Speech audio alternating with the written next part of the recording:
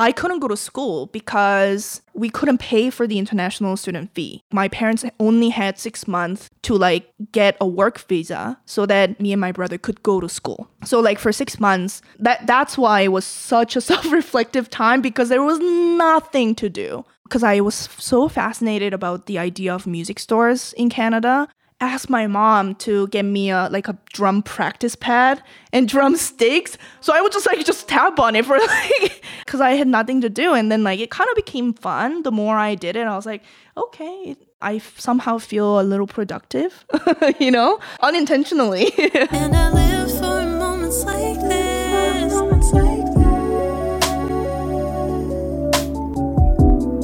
Hi, and welcome to Vicarious, a podcast that dives into the creative minds of me, Karen White. And me, Alex Scott. And anyone else who will talk to us. And today, that person is Jamie Lee. Jamie is a game audio professional based in Vancouver, Canada. She is passionate about enriching the in-game world with her creative visions and detail-oriented sound designs. Jamie currently works at A Shell in the Pit as a sound designer. You can hear her latest work in Pacific Drive by Ironwood Studios. Previous to her game audio career, Jamie was working as a drummer, jazz musician, and music teacher for over a decade. Hi, Jamie. Hello. Hello. Yay. Welcome. Thank you. Thanks for being here. Yeah, thank you for having me. Of course. I'm a little nervous. Okay. Don't be nervous. Yeah. We also are still a little nervous. Yes, We've been doing about 5-6 episodes now. Yeah. Got 6 episodes under our belt, but even still, we get a little bit nervous. Yeah, and I think we were just talking about this before we started recording, but talking to a friend, we're all very close with Jamie, Alex and I, and talking to a friend can almost be more tricky because it's easy to forget that it's an actual We're recording. podcast. We're recording. Other people will listen. This is on tape. And by tape, I mean digitally recorded. Right. So Jamie, we're going to start off with the creative thing that we did this week. I can start off. I feel like I'm always putting Karen on the spot and sometimes even our guests. So I can start. The creative thing that I did this week was I worked on my bullet journal. Sort of begrudgingly. Yeah, you've been talking about it for a while. Yeah. So I started a bullet journal at the beginning of the year, and in January, new year, new me vibes. Right. I was thinking, I'll bullet journal. It'll be a great creative outlet. I will design the layout and the cover, and I can add all these things that I want in. And now come, end of May, I'm just like, oh, God damn it, I have to do another spread. It takes me so long. Right, it's like, didn't I just do one? Yeah, pull out the ruler. It's just hours of drawing all the rectangles color pens, and trying to figure out a cover design. But I have been working on it so that I can actually write down what I'm doing next month. That's the thing. I go to put something in my calendar oh, damn it, I don't have June written out yet. I just need to remember this. Gotta pause. So that was the creative thing that I was that I did sort of under duress. Well, that's great. Yeah. That's great. I had a bullet journal and the same thing. It was January, awesome. February, still looking pretty good. March, a little more bare bones. And by April, it's just nothing. Yeah, come to June, and it's just no cover. It just says June, and then it's just black pen, just numbers. Yeah, it's like a notes app, but just on paper. Exactly. Yeah. Karen, how about you? What was one creative thing you did this week? Well, I had a big creative weekend. I recorded with my band, Earth Tones. I'm sure you know by now that is the name of the band. But we've been planning to record some new songs, or in this case, we just recorded one song, but we've been planning to do it for a while.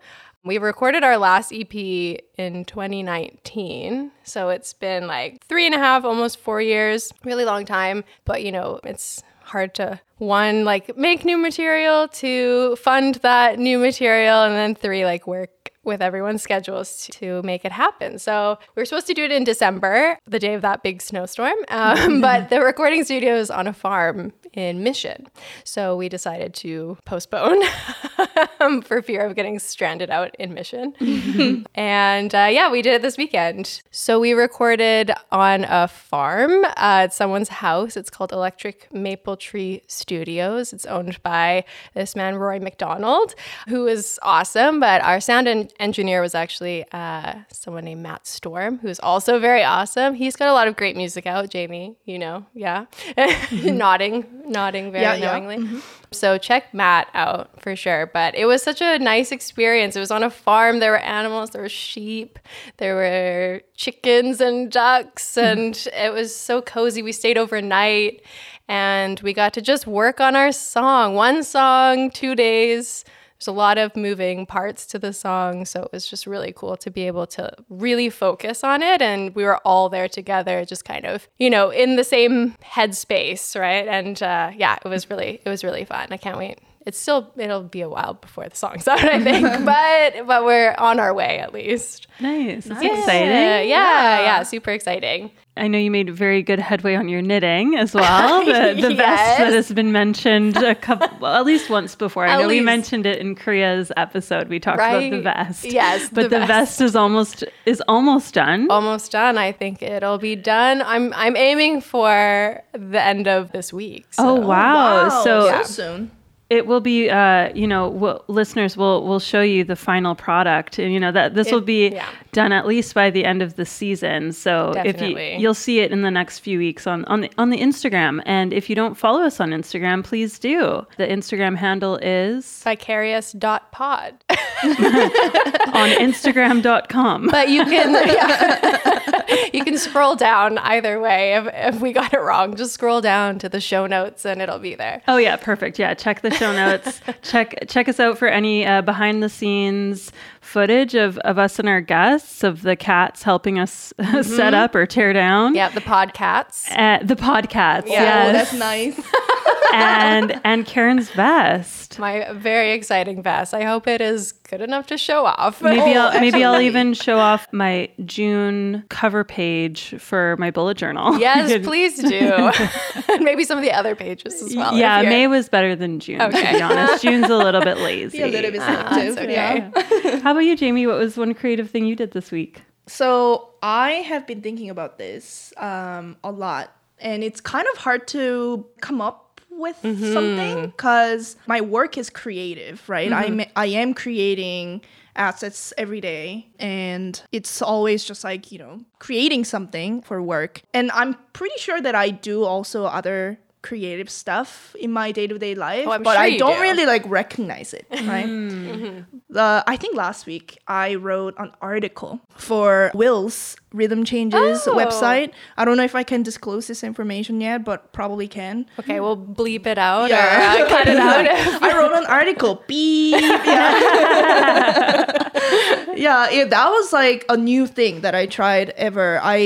You guys probably know this about me. I hate writing. I didn't know that about. No, I actually like writing in Korean, but still to this day, writing in English is such a mental struggle for me. There's some kind of mental block for me, and sometimes there's one thing that this is total tangent, but when I was still teaching drums, there was one kid that I remember, the kid was struggling, right? Just can't get something, this one thing. And I'm just keep encouraging, you can do it. You got this. Isn't it fun? I'm kind of forcing the fun idea of it, right? Fun. And then eventually the kid was like, I don't like doing that I'm not good at. And that kind of really, stuck with you. Yeah, it was very profound. From a 10-year-old, kid. And that kind of stuck with me. And I think writing is kind of gives me similar feelings for me. I don't think I'm good at writing in English in particular. So I just try to avoid it as much as possible. But then I overcame my fear. That's awesome. And yeah, I did it. And I'm quite proud of what I produced. That's great. Yeah. What was the article about? Or it was, can you say? Yeah, it was about basically my journey with no music as a musician so far. So I started taking a break from music at the start of 2023 this year, and I made a commitment to keep that break for a year or so. The title of it is kind of halfway report. in my Okay. break. Your progress report. Yeah, so progress far. report. Yeah, halfway, cool. and just like checking in, like what kind of things I did, why I decided to take a break, and how it's going and stuff. Amazing. So we ask every guest, did you consider yourself a creative kid? And that's kind of where we're going to start off with. But just to give a little bit of backstory, you were born and mostly raised in Korea. Is that right? Yeah. How old Until were you? 15. Yeah. 15. Yeah. I'm just trying to think like that actually doesn't really pertain to the question, have you always considered yourself a creative kid? But let's start there anyway. Have you always considered yourself creative?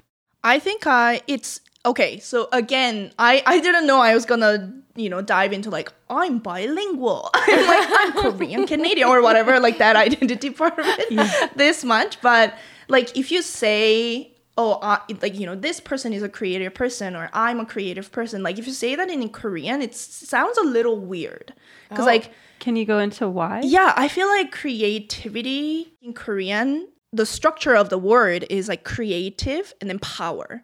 So the power comes after the creative. So it's kind of considered as this like kind of creative power, creative force that, so like it's kind of weird to say, oh, that person has like creative force to them or whatever. I mean, like not in English still, So you don't really describe someone as creative. It's more of a state of I guess so. doing. Yeah. It's something that people like want to work towards to have like or like to enforce to that that creative power, but it's not really like a descriptive word. I don't think. Not like if you're saying someone's kind or someone's Yeah, funny or yeah. But I always consider myself as a curious person rather than creative. So just like trying different stuff all the time, and like that actually stimulates my brain and like gives me like happy feelings if I'm trying something new. And then eventually those kind of things become my hobbies, or I learned that I don't like that, so I will never do that again. Right. That's how you learn. Yeah. And do you feel like that curiosity existed within you from when you were born, when you were little, or is that something that your family or your parents fostered? Or is it both? I think it's both for sure. I was such an anxious kid. Although I didn't realize that I was an anxious kid until like really recently. Oh, really? Yeah, because like I would, this is so funny and kind of silly. My grandma, she has this like habit of making this like that sound. Okay. And Koreans make that sound when something is going wrong, or like like kind of like disciplining kids or something, like don't do that, like that's what thing, right? What I do to my cats. Oh yeah, there you go. It's not quite hiss, but then it's more inhaling Right, the air. yeah. And whenever my grandma would make that noise, my heart would just drop. And then, and I would be so anxious to like go to new places, or I don't know, doing like everything basically. And I just didn't know that was a symptom of anxiety until very recently. Yeah. Well, I think even just our acknowledgement of anxiety has changed so much over the last 5-10 years. Same thing. Like I had no concept of anxiety. And now when I look back on childhood and my adolescence, just understanding the situations and the scenarios in which I was anxious, but I didn't have the language for it. Yeah. So Yeah. I feel like the way that we understand mental health and depression, anxiety, et cetera, has changed so much. Yeah, whereas before it was just totally. like, oh, you're a shy kid, or you're a worrier, or it wasn't really categorized as anxiety. Yeah, the understanding and also the vocabulary, right? We now like are able to convey those feelings so much more specifically, I think. Yeah. Now I know all the tummy aches aren't from my, it was from my anxiety probably. But anyway, to answer your question, I think it's definitely both. I think curiosity is something that someone is born with maybe, but then it can be also like very, very fostered and encouraged to have. And like my parents and like my teachers back in the day, you know, in Korea as well, like there was like this huge emphasis on like keep your heart open and like be curious. Curiosity is amazing, you know, it's gonna get you far, like that kind of stuff. So I was like, okay, I guess like I want to be curious because it's a good thing. That's awesome. That's really good too, that obviously that your parents encouraged it, but that you were also being encouraged in school, that it wasn't seen as like, you know, if you're asking questions or maybe like distracted or something like that. And not to say that that's always how curiosity manifests, but just as easy as it is to encourage someone, it can also be just as easy to kind of tamp someone down. Yeah. So it's good that you were able to foster that trait that was already present for you. Yeah. Yeah, and I think curiosity is such an important part of creativity, right? You kind of need one. I don't know if Totally, yeah. you know, they are necessary for each other. But they can go hand in hand as well. I feel like. Maybe they are necessary for each other. I think that curiosity definitely has to be part of the creative process, right? Yeah. Because it's so much a part of imagination, of wanting to do something. You have to be curious about it. Yeah, or you have interested to want in to, it. want to try, want to explore. And just to get a little bit of your backstory, so where did you grow up in Korea? I moved to many different cities. Okay. But I was born in Seoul, and like I mainly like stayed in that area, Seoul, and then like there is a province that's surrounding Seoul. So like, you know, those cities in that province. And so did you start drumming or start music pretty young while you were in Korea? I started pretty young, but it wasn't intended to be, you know, a job or something. You know, it was so like I started playing drums at church, and the pastor at the church, he was very, very passionate about fostering like musical talents for kiddos. Yeah, that's kind of how I got into it, and every week I would play at the church.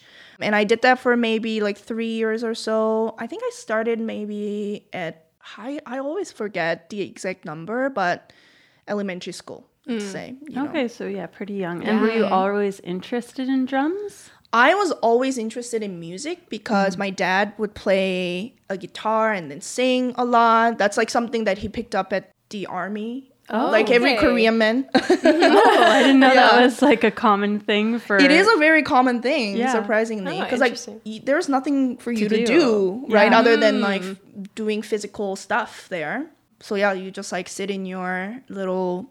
I don't even know what it's called. The barracks? Like cohort, or I don't know. Yeah. The army barracks. Yeah, maybe. And then you just like kind of pick up new skills. And one of them for my dad was playing guitar.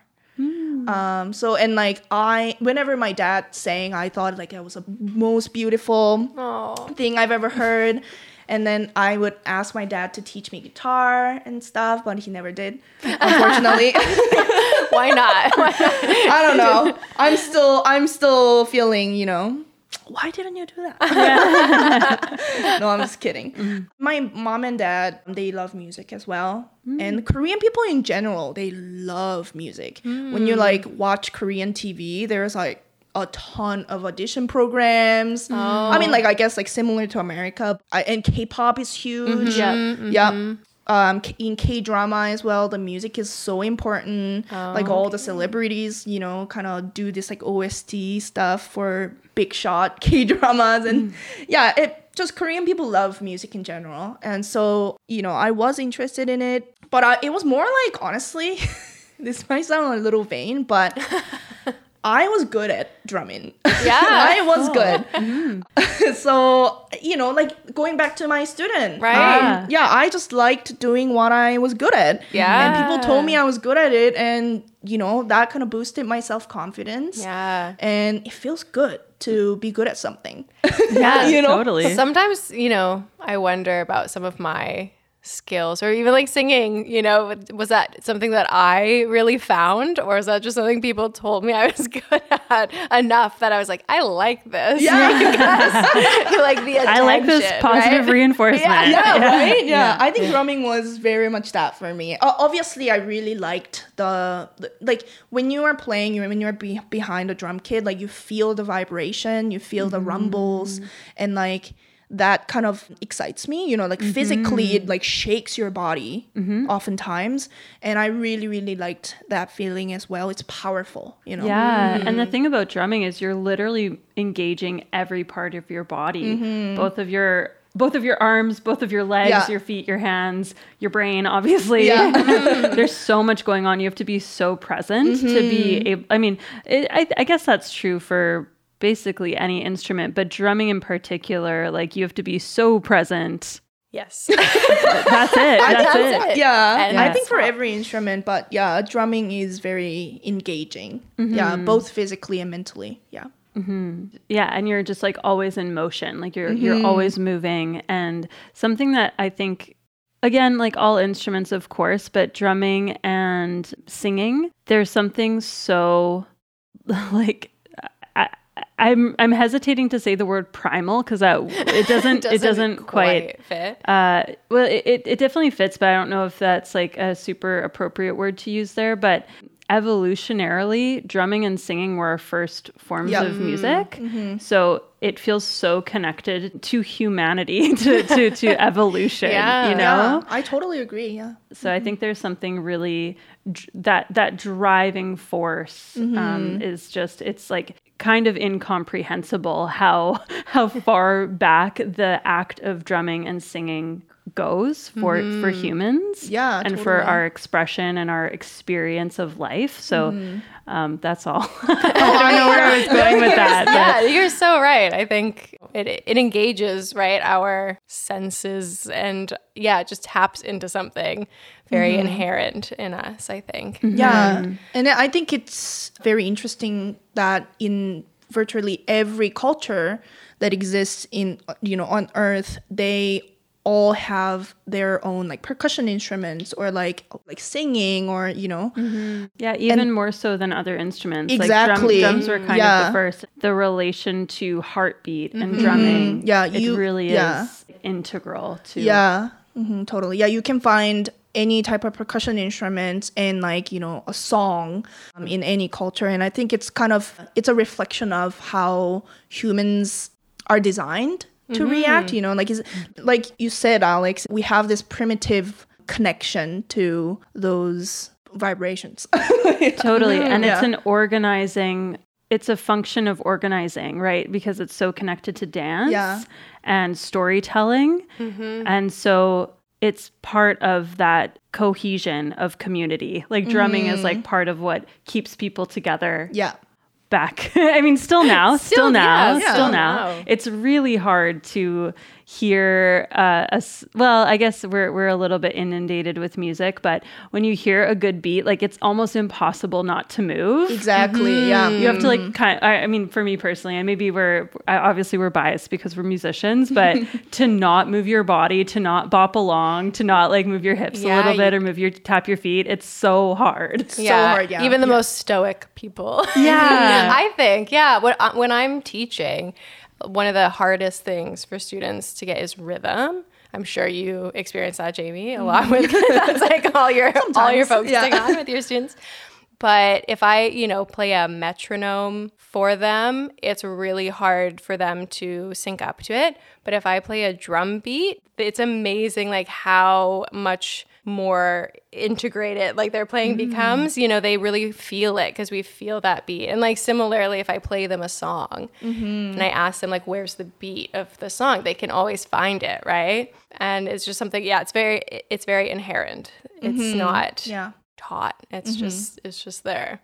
Cool. Yeah, that was a little bit of a tangent. I know. Drumming's great. I enjoyed One it. question and I'll talk for 20 minutes. Listen, drumming's great and all, but let's go back to you. Yeah.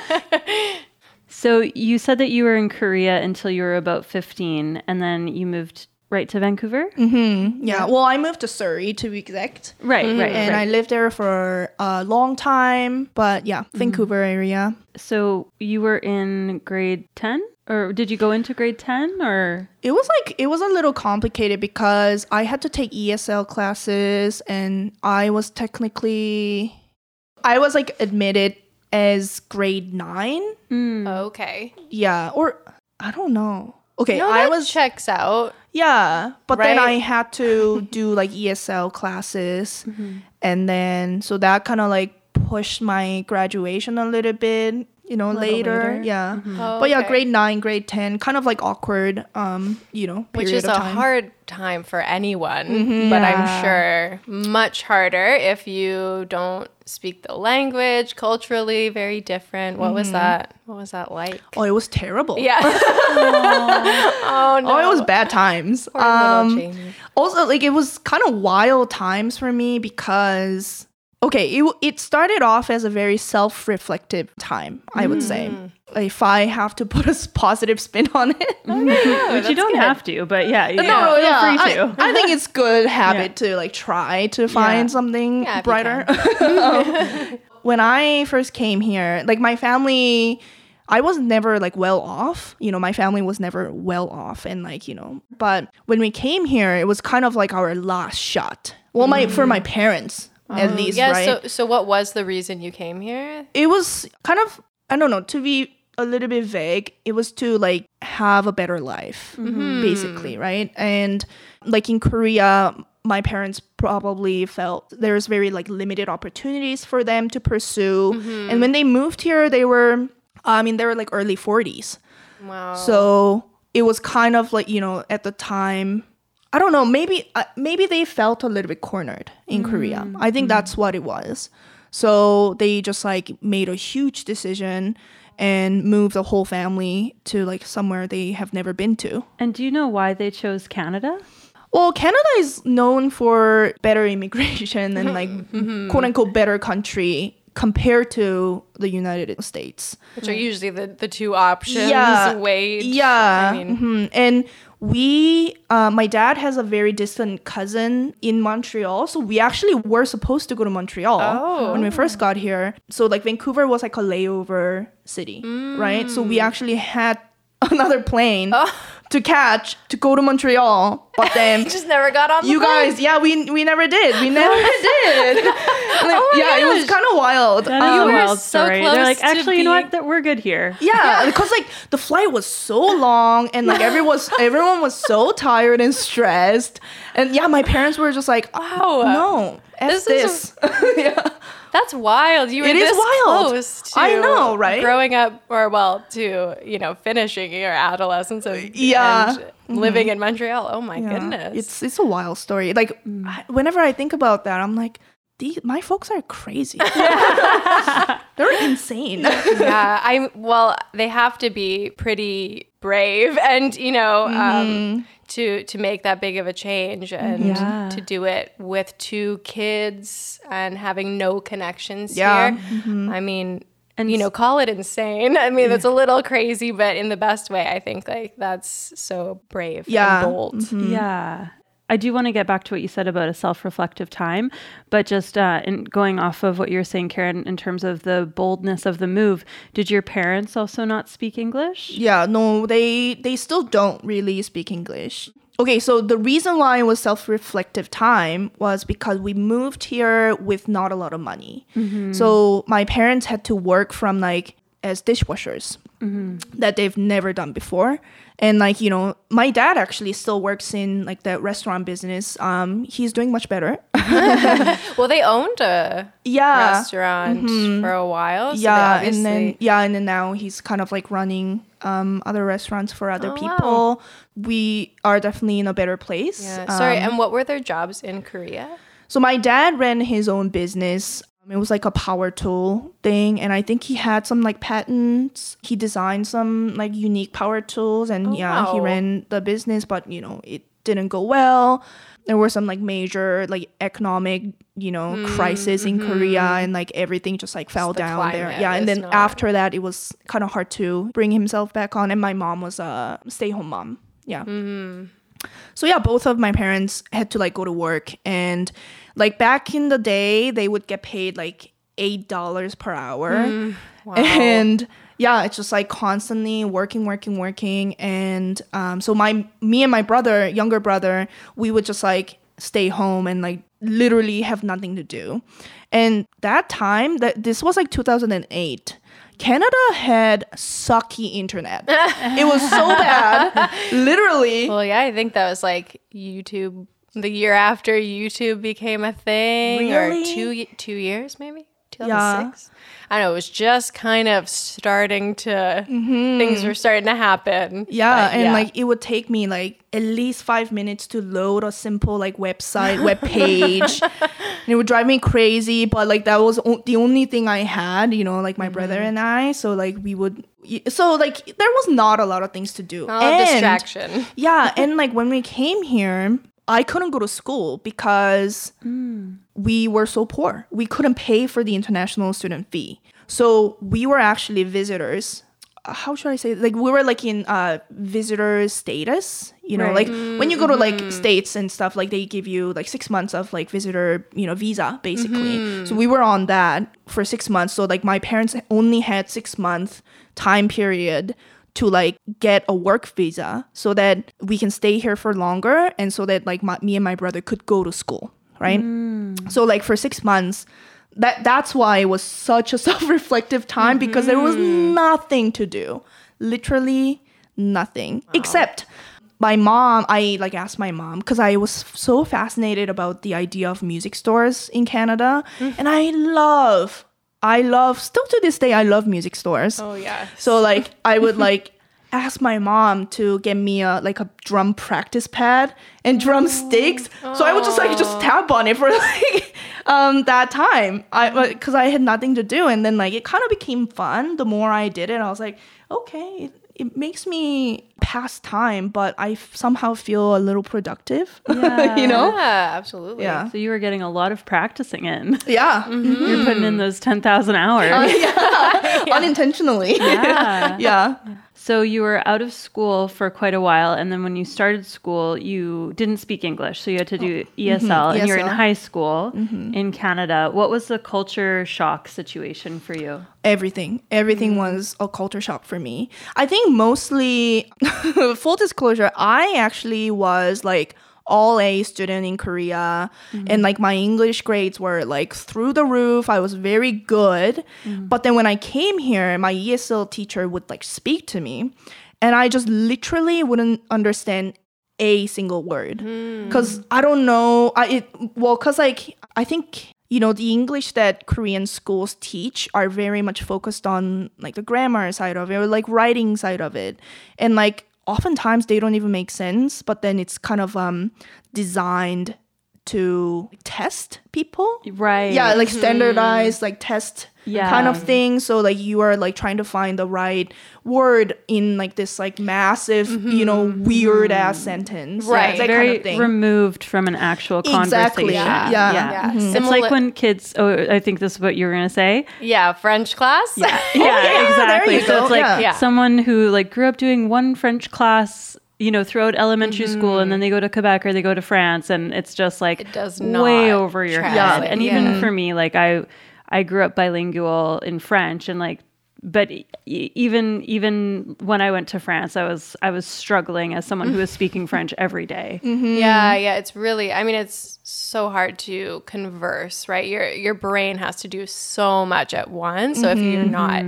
if you don't have that language, right? Like I can read the back of a shampoo bottle now in French Nice. and figure it out. But like there's no way I could actually talk to someone and have the capacity to understand what they're saying, the words, and just in their specific tone or And the cadence, speed, like right? the Yeah, the tempo speed. Yeah. And then think of a reply, like let The alone, vocabulary. right? Yeah.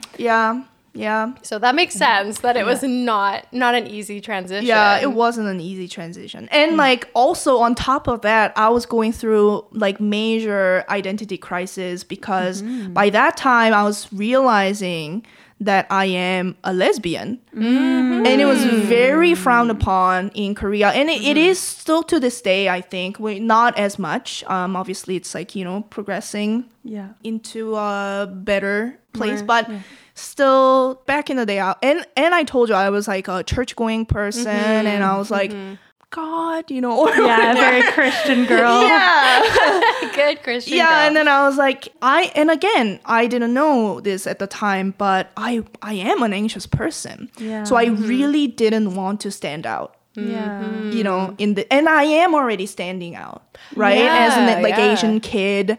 Not speaking the language. Not speaking the language. And like, I really liked boy clothes or whatever. And then like people would always say like, is there a boy or girl or whatever? That's exactly what Kriya said. Oh yeah. I listened to Kriya's episode. Kriya loves that. I mean, like they said like they loved whenever people did that. I hated it. It was so hurtful for me. Yeah. Anyway, so like I really didn't want to stand out. And, to me, like, accepting the fact that I am attracted to women is, like, the ultimate standout. Like, I am gonna be this, like, rock that's poking out or whatever. Sticking out like a sore thumb. Exactly, Were you also worried about coming out to your family? Yeah, for sure. I didn't come out to my family until I met my current partner, Lucy, which was 4 years ago. Oh, wow. Right. And much like 10 years later. Yeah. 10 years later, really. So yeah, that was a big concern. And so on top of all that, all the like struggles that I had as an immigrant kid, now I am an immigrant kid who's a queer who has very strong internalized homophobia. So it was like really tough times. No doubt. Yeah. And I didn't have many friends.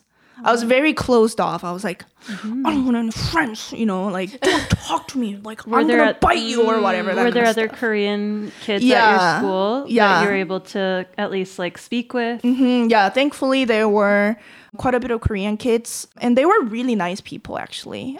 So they were kind of like my anchor. But more so, like, the church that I was going to in Vancouver, in Surrey, and that was my community. Then that was the place that I felt like okay, and then anywhere else was like, I hate this. Wow. Yeah. How did you feel about the move to Canada at the time? Do you remember what that was like for you?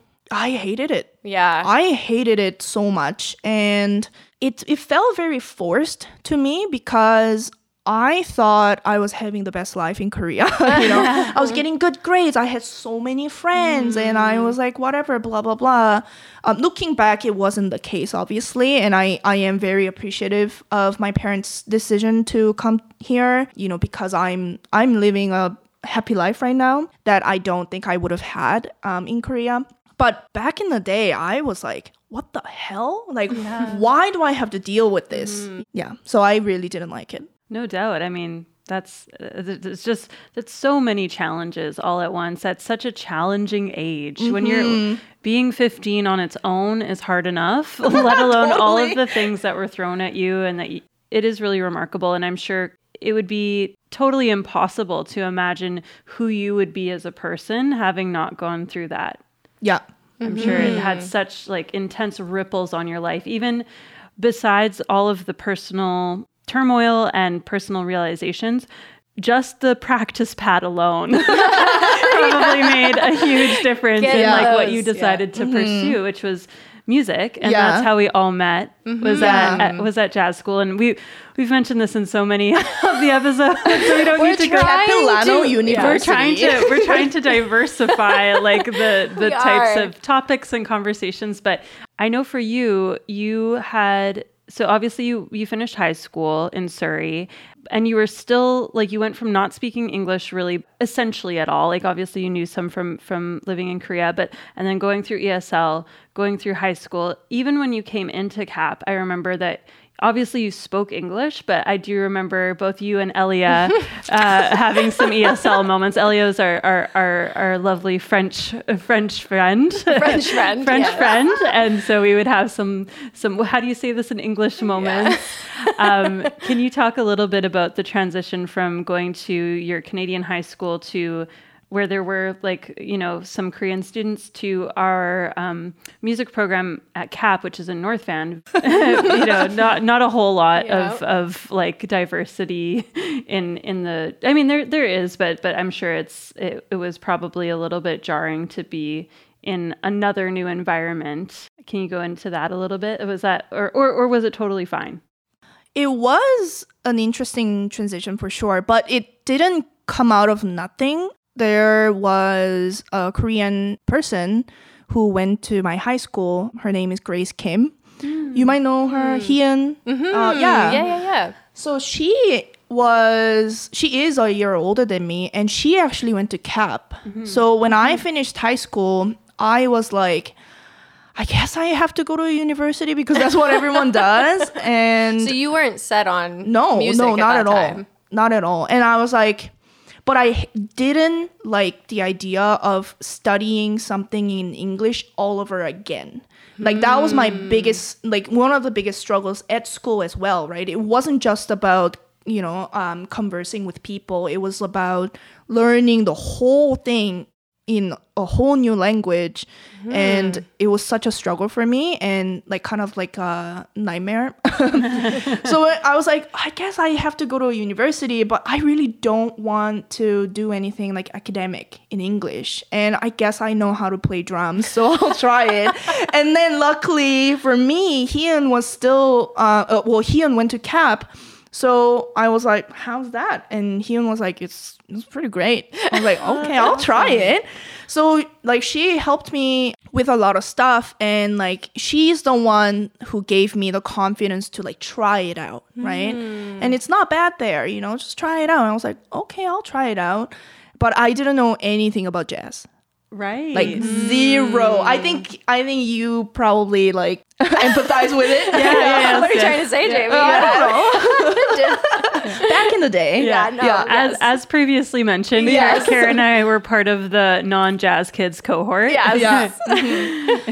So I took a year off after high school to like prep for the school, but I didn't audition to any other schools because again I was so poor and I just couldn't really like afford to live in a different city or like right. And so I applied to just CAP. And I remember this is kind of funny story. So I was so nervous for the audition. I was like shaking. I was like freaking out. And my dad drove me to school. And like there's this amazing Korean restaurant in North Van called Namansansong. And so my dad took me there for lunch, like before the audition. And I was so nervous. I was shaking. So my dad ordered some booze. So I was a little bit tipsy at my audition. That's so funny. That's amazing. So, and then I felt so terrible after it. I did everything I could. And, but then I just like as a proper artist mind or whatever, like I was very self-critical and I felt like shit afterwards. And I was like, I don't think I'm gonna get in. I'm screwed. I am, like my life is over. And then a few days later, I got the letter of acceptance. I was like, what? It's crazy. And then, so I was really excited because I was still, I still loved music a lot. And like, actually back in the day, Korean indie scene had this like very cool appeal to them. It was kind of, I guess like it does still here too. But like, the indie musicians who are like kind of starving, kind of miserable, but they're like making music and like having a great life with music, even very though it's not really, exactly, bohemian, totally. So that was kind of my like end goal per se, but to be a starving artist, that's the end goal, and I achieved it, and I did it really well. We did it. That's how you dream. Exactly. Manifest it. So, Jamie, can we just backtrack really quickly? We covered practicing on your practice pad, well, before you were going into school. And then you also mentioned church, that you guys were going into church, or you were going to church in Surrey. And so is that where you picked up drumming again when you were in Canada? Yeah, totally. Yeah, that's how I got to a point. I was like, I think I'm good at drumming, still. So I think I'm gonna try it. And my practicing ground, I guess. The place that I practiced the most, it was at church. Right. Playing every week, and that gave me confidence too, I guess. Yeah. Mm-hmm.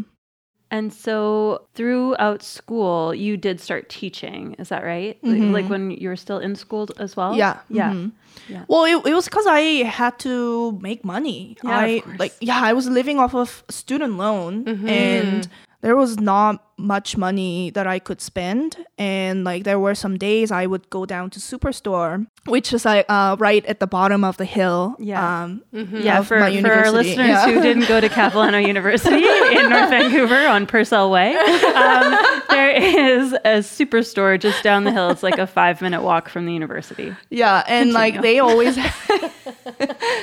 they always had this massive loaf of bread that was $1, but it wasn't it was basically 80% air and 20% some that. kind of I know that loaf. fiber. That loaf, right? Yeah. So I would buy it and kind of live off of that for a week or something. Oh, wow. Put it in my locker and I'm starving, but I can't afford Tim Hortons, which is still considered cheap food or something. So I would kind of pick at it and then shove it in my mouth and then go back to the practice room and stuff. Yeah, dark times. But I really appreciate the experience I have there, because you asked me about how was the transition from high school to being in that very small program at university, and it changed my life. Yeah. Yeah, it's interesting. I'm getting a little bit emotional.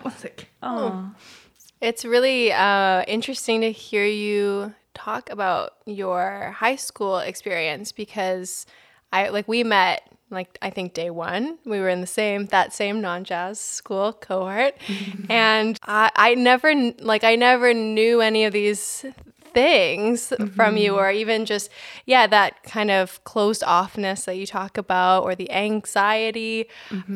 You always seemed so outgoing and so passionate about music, and it was really I always thought you were such an inspiring person in school, because you were so focused, it seemed, but also just really gregarious. And as I've gotten to know you over the years, you've really come into yourself. But I think there was always a sense of you knowing who you are and being yourself, and maybe just exploring that as you went. But I never got the sense that you were having these struggles. So that's really and I think that's the beautiful thing about having these conversations, is we're learning so much about people that we've already spent so much time with. It's pretty amazing. Yeah, giving everyone the space to really dive into themselves. And even just the question of creativity, so obviously that this podcast is about creativity. I know. And I've always thought you would have considered yourself creative through and through. I think that's really important to you, to create and to be creative. So when you said in Korea, that wasn't really an attribute that you'd give to someone, right? So when did that change? Or have you accepted creativity into your life? Or identifying with it. Into your identity. Yeah, very much so. I recently again, I got a huge realization of okay, creating something is my fulfillment. That's what gives me fulfillment. And that actually, boosted to make the decision to make the career change. Because before, music was my main medium to express my creativity. But as soon as I realized that, it's not just music that I get fulfillment from, I feel fulfilled from creating other stuff. And I've always been like super into art, like drawing stuff. I remember in school, like you would draw all the time. You would always do doodles. They were really good. Like, and those kind of things, and making something. I've always been like so crafty. I love crafting stuff. And like Karen introduced me to needle felting, and like that scratches the that like part of my brain so well. I'm like, I love this. You've been keeping up with it? Kind of, here and there. I've made probably like 20 cactuses, cacti at this point, and I love it. You took to it really, really quickly. I was still like needle felting little balls, like at the beginning of my needle felting journey, and you were sending me like your dog, like beautifully needle felted dog. I was like, oh my gosh. Yeah, I get a little obsessive with things. Yeah, but I would define myself as a creative person for sure. Yeah. How has your relationship to that word changed then? Was it when you came here, learned the English term, learned that it was kind of something that people identified with, that you started to see that in yourself, or did that come later? Well, it came really later, like literally last year. Just when you decided to make that career shift. Just last year I accepted that I am a creative person and I want to be a creative person. But before that, it was kind of like, I didn't really care about it. I didn't have really time to think about it, right? It was just like always go, go, go. Was it because you, rather than thinking of yourself as a creative person, you were thinking of yourself as a musician? Yeah, and it was my job as well. So, and like being a musician is such a 24/7 kind of job. So my vision was very like narrow, I think. And speaking about the on the go, like you are a drummer. You're a woman, you're a female drummer, and so that's kind of not a very saturated market. So you're very in demand. Yeah. So you could be keeping yourself extremely busy, and you did. And you recorded an album at that time. You got a grant to record the album. You played many shows. Can you talk about a couple of like your career highlights in that regard? Yeah, I recorded my debut album, which had an unfortunate timing because literally a week after it came out, the global pandemic happened. Yes. I think your album release was the last show a lot of people tell me that too. And I think it was for me as well. But luckily, I could keep myself busy. A lot of people were mindful about, showcasing the diversity in the scene, and I was luckily, ticking all the boxes, if I may say. And I just came out with an album too, so people gave me lots of opportunities, even during the pandemic. And so I did like lots of festivals, like online performances, and in 2021, 2022, leading into it too. So yeah, I was like on radio, I was on magazines, and like I was playing festivals and touring and stuff. And so being that busy, it created an environment for you, another reflective, self-reflective moment of starting to, I guess, wonder or explore other avenues. Can you go into that? Like how that busyness maybe influenced or affected where you are today? Yeah, even though I could keep myself busy during the pandemic, there was still so much downtime. So, hence like so much time to like reflect on myself and really like reassess both like my, reality and like my mental health or my physical health as well.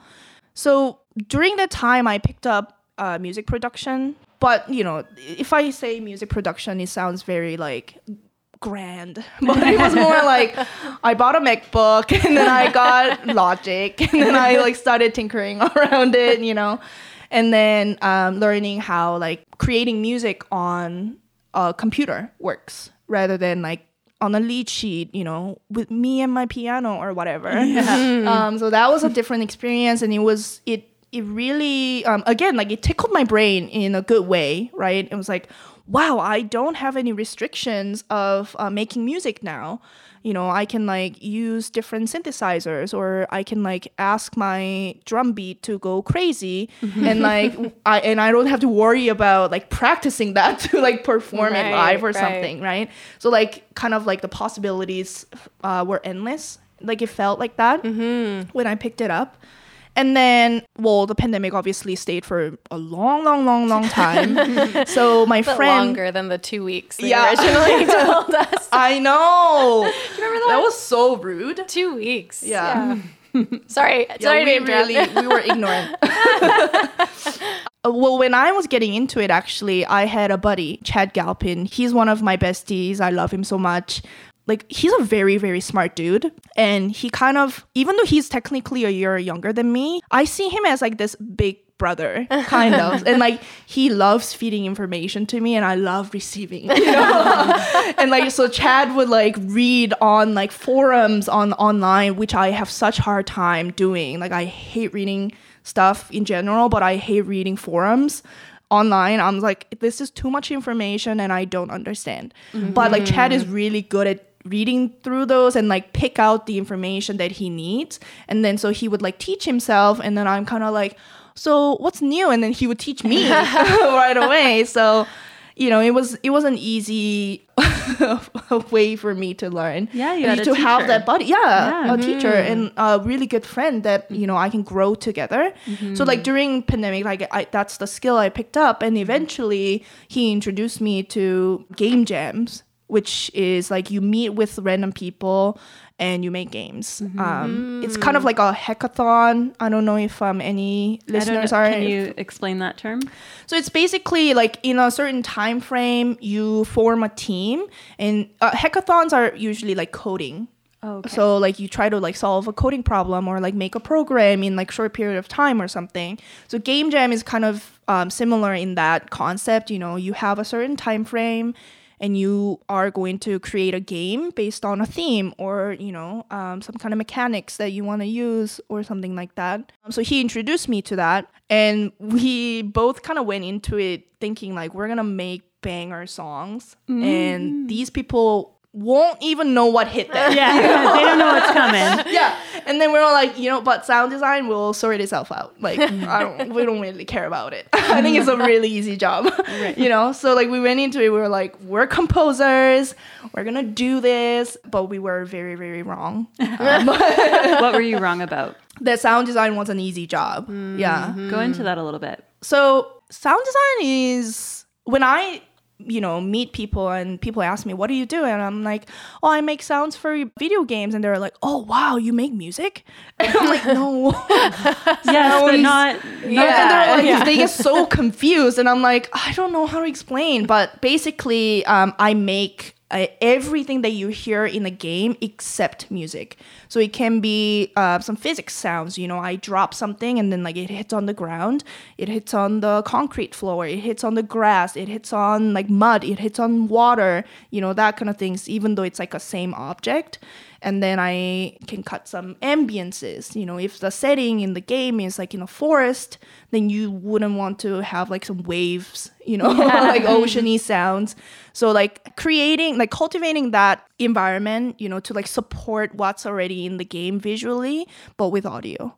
Yeah, I remember you once explaining to Alex and I that you spent a whole day in your closet, I think, trying to get the exact right thud sound. And then that day turned into like weeks on weeks, and you spent it on this one particular sound, which when you were describing it, I mean, the facts sound quite frustrating, maybe, or like mundane. Yeah, and not as exciting, maybe, but you talked about it with such excitement. I did, yeah. You seemed very enthusiastic, or like through this process, you got more and more into the specifics of it. How does that fulfill you creatively, this like minutia? It's like so fulfilling. It's kind of crazy how fulfilling it is. compared to music. Well, granted, I'm still like a recovering, I'm recovering from burnout, and like, music has been my life for like 10 years. So it's a very complicated relationship. But having said that, sound design or like creating sound effects are very different than creating music. When I first started, obviously, like it took me longer times, but at max, if I'm working on one asset, like it would take me like 3 hours at least, at the max, right? Whereas I'm trying to make a music track, and I would have to take like tens of hours. If I'm fast enough, if I'm lucky, I'm probably making a song in like 20 hours, 30 hours. So like the time that I need to spend on like creating something is very short for sound design. So I think that actually works better for my brain, because I work on this really hard, done, 1 hour, move on to another one, and then like, strategize my creative things, and then I create it, done, move on. Yeah.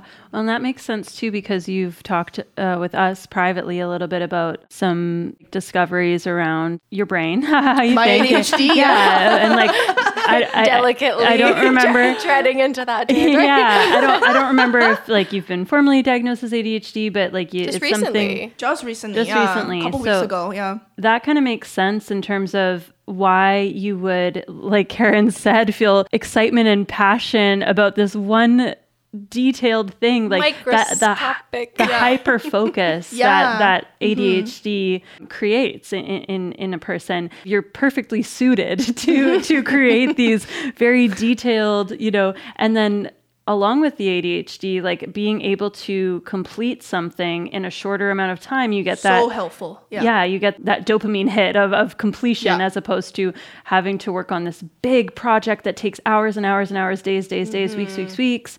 Yeah, it does make sense why that would feel more fulfilling and just a little bit more sustainable. Yeah, totally. With the diagnosis, especially, like it makes even more sense that okay, the stimulation kicks in and then I move on, and then again it kicks in again and then I move on. So it's very fulfilling. Oh, but also another big thing I find is that I work in a team now. Right? Yeah. So I actually have someone to go to get the approval, or like to get the ideas from. I'm like stuck in this one sound. I have no idea how to tackle it.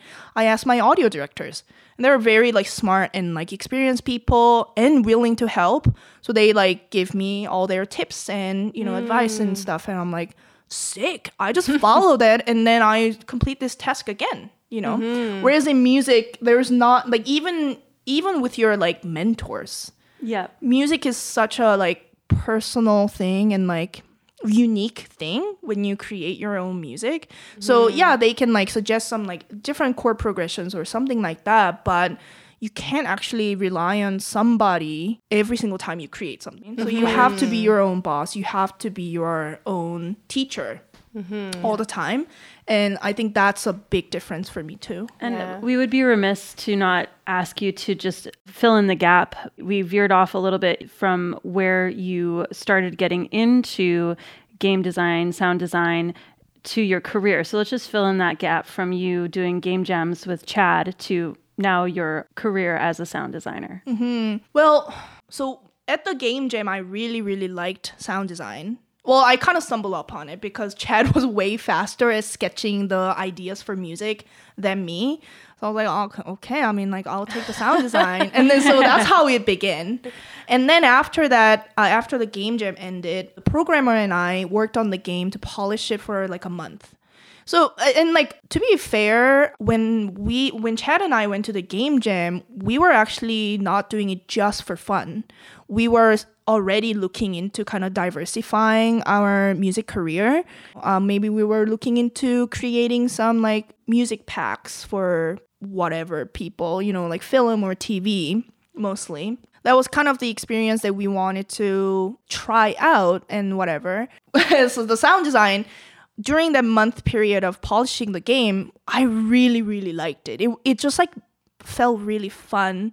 Back then, it was just like opening the door sound, walking sound, or like creepy monster sound. But it was just like, I had no idea how to create those, but I tried it and it kind of worked out, and it just gave me immediate like satisfaction, right? Kind of unlocked something in you. Yeah, and then like because most of the sounds that I had to make were organic, there were like very, very definite references to go to. So when you open the door, you expect certain sounds. You don't really have to go super far away from it. Like you don't want to, right? Yeah. So like I would like make something. I'm like, yeah, that sounds like opening a door. An avant-garde door I know. sound. Imagine. Rah, rah, rah, rah. Yeah. It's like a door that's actually a bubble. Or So that, I don't know, it felt more like more black and white per se. Yeah, I was gonna say, like, with music, like as you were talking about the time it takes you for each one, right? With music, you can really overthink and I know that you do that with music. You'd always reevaluate your songs, and you had to have things exactly, so you would kind of make yourself crazy over that at times. And I imagine with this, because it's more black and white, you know, like once you've achieved sound of item dropping, sound of door opening, that you can know right away if it's right or if it's finished or not. And you have that sort of sense of relief, maybe. Totally, yeah. And I don't have to be like overly critical about my work as much, you know, compared to music. But what was your question? Sorry. Well, I had wanted us to just fill in the gap between when you did the game jam and you discovered sound design to your career now as a sound design So person. I really like sound designer. Design. Yeah. As sound design. Sound design.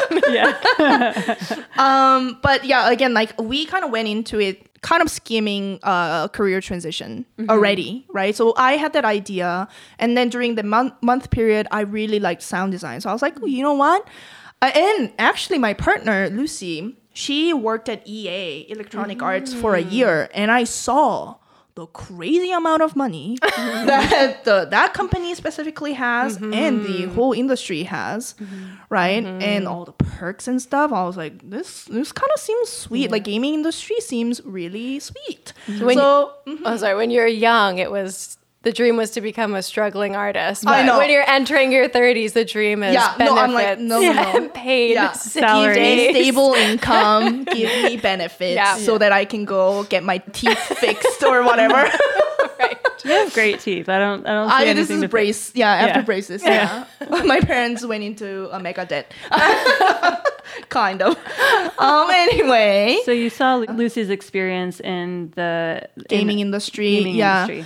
And I enjoy sound design, so why don't I do some research? And I found out that it is very much of a career path that a lot of people have taken. And so I was like, okay, I think I'm going to pursue this. But again, I still don't know anything about this. So I don't know what's going to happen. Like after the game jam, maybe 6 months or so, by the time, this was, I think, early 2022, right?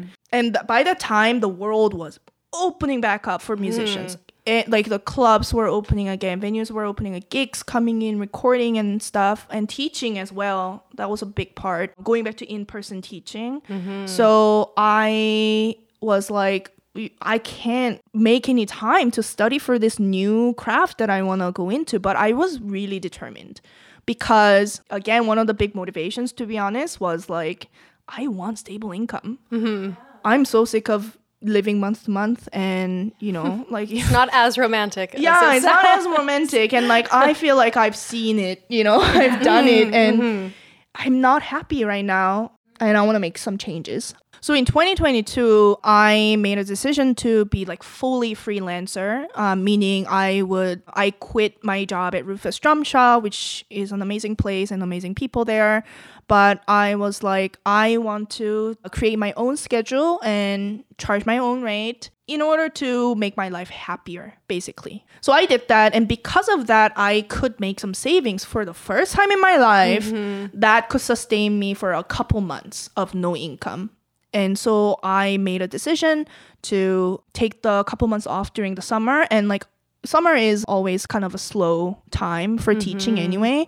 So I made the decision to like learn, and because there were so many new programs and like skills to pick up to get into this job. So I took a couple months off and I was like studying. I was taking some, not taking, but like there's like free resources for like game audio learning stuff. Kind of, yeah, back into like student mode, like taking notes and like, taking lessons and stuff and like reaching out to a ton of people, asking a ton of questions. And then, so like within that couple months, a month into it, I was like, as usual, asking some questions on Twitter because the game audio community is big on Twitter.